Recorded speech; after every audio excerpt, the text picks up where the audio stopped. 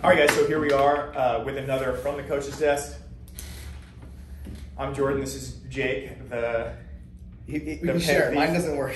The pen thief. Don't be pendactic about what pen you use. It's pedantic. But anyway, let me give you guys a tip real quick. I want you to go to the top right-hand corner of your screen, click the gear, okay? And go to playback speed, click that, and then click on 1.5, all right? If time that you have to watch these or listen to these is ever an issue, just increase the playback speed. I like 1.5. It's gonna cut the video, it's gonna make the video 50% faster, and you're still gonna be able to understand everything you hear, all right? So keep that in mind. Tip, playback speed. Today, we're gonna talk about progression, all right? Progressions are the defining hallmarks of training.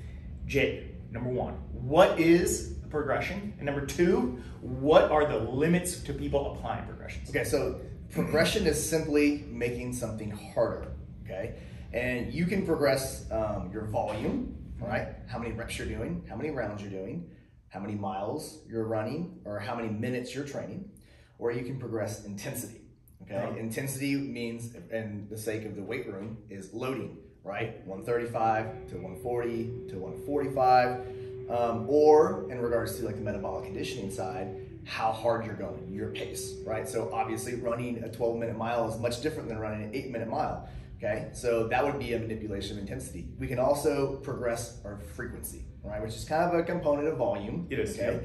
But like how often you do something is also a way we can progress it. Essentially, you're making something more challenging. You're adding a little more stress, because that's the idea of training, is that each time you train, you apply stress, your body is fatigued, it recovers, it adapts in preparation for more stress, and then you hit it again, and you hit it again. And that gradual, over time, by progressing things and making them harder, you're pushing your body to new limits. So before you answer the question, what are the limits of people applying progression? Let me say this.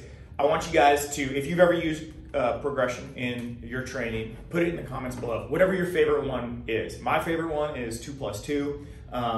It's a really simple progression. It applies really well in the weight room. You can use it with any lift, and it's incredibly simple to apply. So what do you think are the limits to people applying progression? Well, first of all, I think the big limit is that it's just not fun because you have to repeat the same effort, right? It's just not fun. Well, for some people it's not. For people who would want to go to the gym, they're looking for that, like how good I feel right now and how much I enjoy that session, that short-term perspective, it's not gonna be fun. If people enjoy putting in work for an extended duration and then seeing the result, then it's awesome. I mean, like with any program that we've done that has lasted 3 or 4 months, everyone kind of is getting a little like, I'm kind of over this, but when come test day, they're like, best program ever. That's why we did all that. That's why, and all of a sudden their mood has totally changed. So it's not very fun for some people, because you have to progress, basically it has to stay almost exactly the same, all right? You don't change a bunch of things, you keep it exactly the way it is, and you just progress one variable. You make it slightly faster, you make it slightly longer, you add 5 pounds, you add 2 reps, right? And so, for example, I mean, you might be bench pressing Monday and Friday for 6 to 8 to 10 to 12 weeks, right? But you're applying progression, and there's transitions and deloads in there, but it gets repetitive. So I think that's number one, why some people don't do it. Number two is people just don't understand it. They don't understand that this is one of the most foundational principles in program design, is to apply progression to one of those 3 aspects. And if they do it, then most likely they do it incorrectly. And then what happens is they make too aggressive of a progression, too big of a jump, like, oh, I did 2 miles today, let's do 4 miles next week. Right? And then let's do 6 miles the next week, and then 8 miles, and then they hurt themselves on the 4th week because they haven't done any running at all, and then all of a sudden they have too aggressive of a progression. Yeah, I mean, in that simple example that you illustrate, if you go from 2 miles to 4 miles, that is a 100% increase. You double the volume of your volume. Yeah. And typically you want to make like 10%, because your body has to adapt, and not just your muscles, but your connective tissues as well.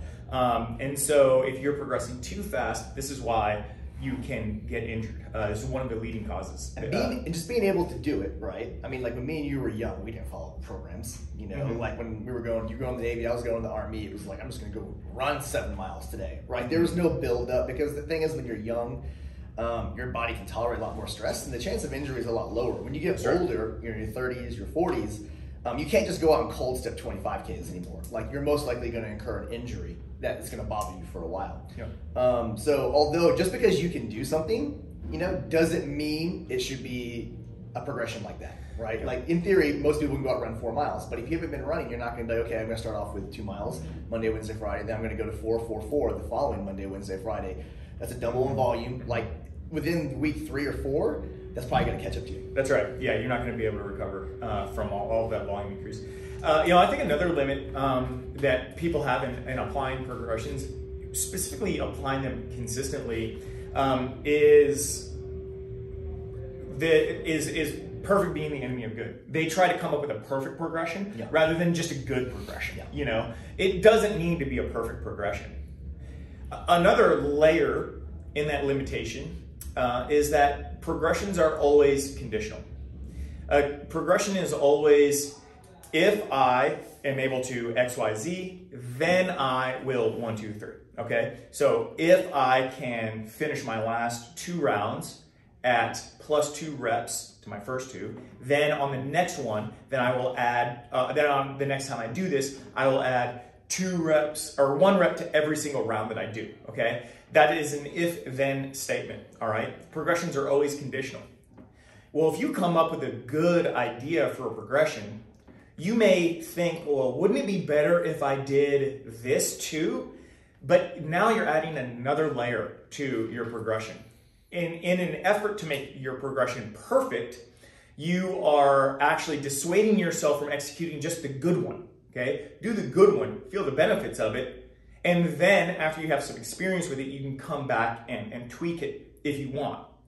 And this way you keep the progression simple, you keep it gradual, it's not going too fast, and you keep it attainable or reasonable. You're not making it too big, all right? That's really, really important. Yeah, and the big one is gradual. That's the, yes. I mean, anytime we taught a programming seminar, and people will understand circuit design pretty well. They're like, okay, I'm going to design a speed circuit, or I'm going to design a work capacity or a strength. But then what happens is in a 4-week window, they progress it way too aggressively, way too aggressively. Now, I understand it does take time and practice to be able to nail it the first time. Yeah. But a good rule of thumb is start a little easier than you want to.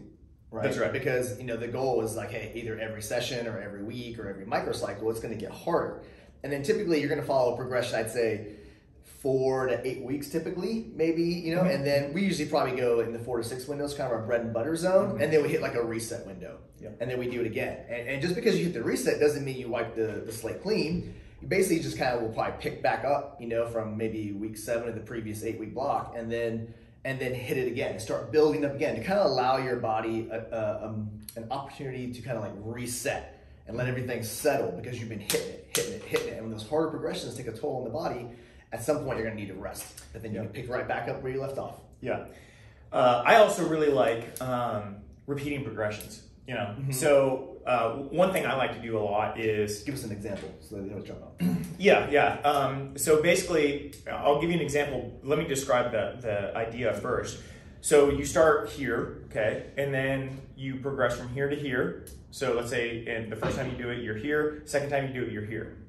The third time you do it, you don't go to here. You stay there for 1 or 2 times, and then you go back up. So we have this sort of this ramp, a plateau, and then another ramp up. So for example, you could do a 3x10, okay? And then let's say we're going to do a volume progression, okay? So you go 3x10, and then you step up here to a 3x12, okay? And then you repeat that 3x12, and then you come up and you go 4x10 now.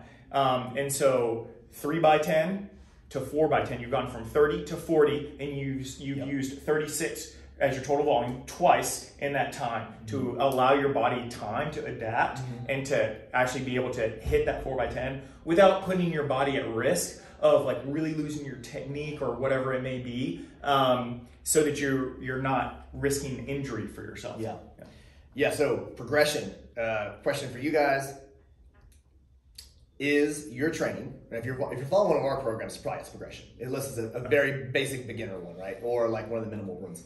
But does your program have progression? Is your training systematically getting harder week after week in a gradual and reasonable manner? And are you taking some kind of deload windows in between each of these, 4, 6, 8 week blocks, okay? Because if you're training at the right intensity and you're actually applying progression, you're gonna need that. Like if you start hitting those last couple of weeks and it gets harder and harder and harder, at some point you're gonna need to stop, reset, kind of get your shit together, and then start back through that next phase. Yeah.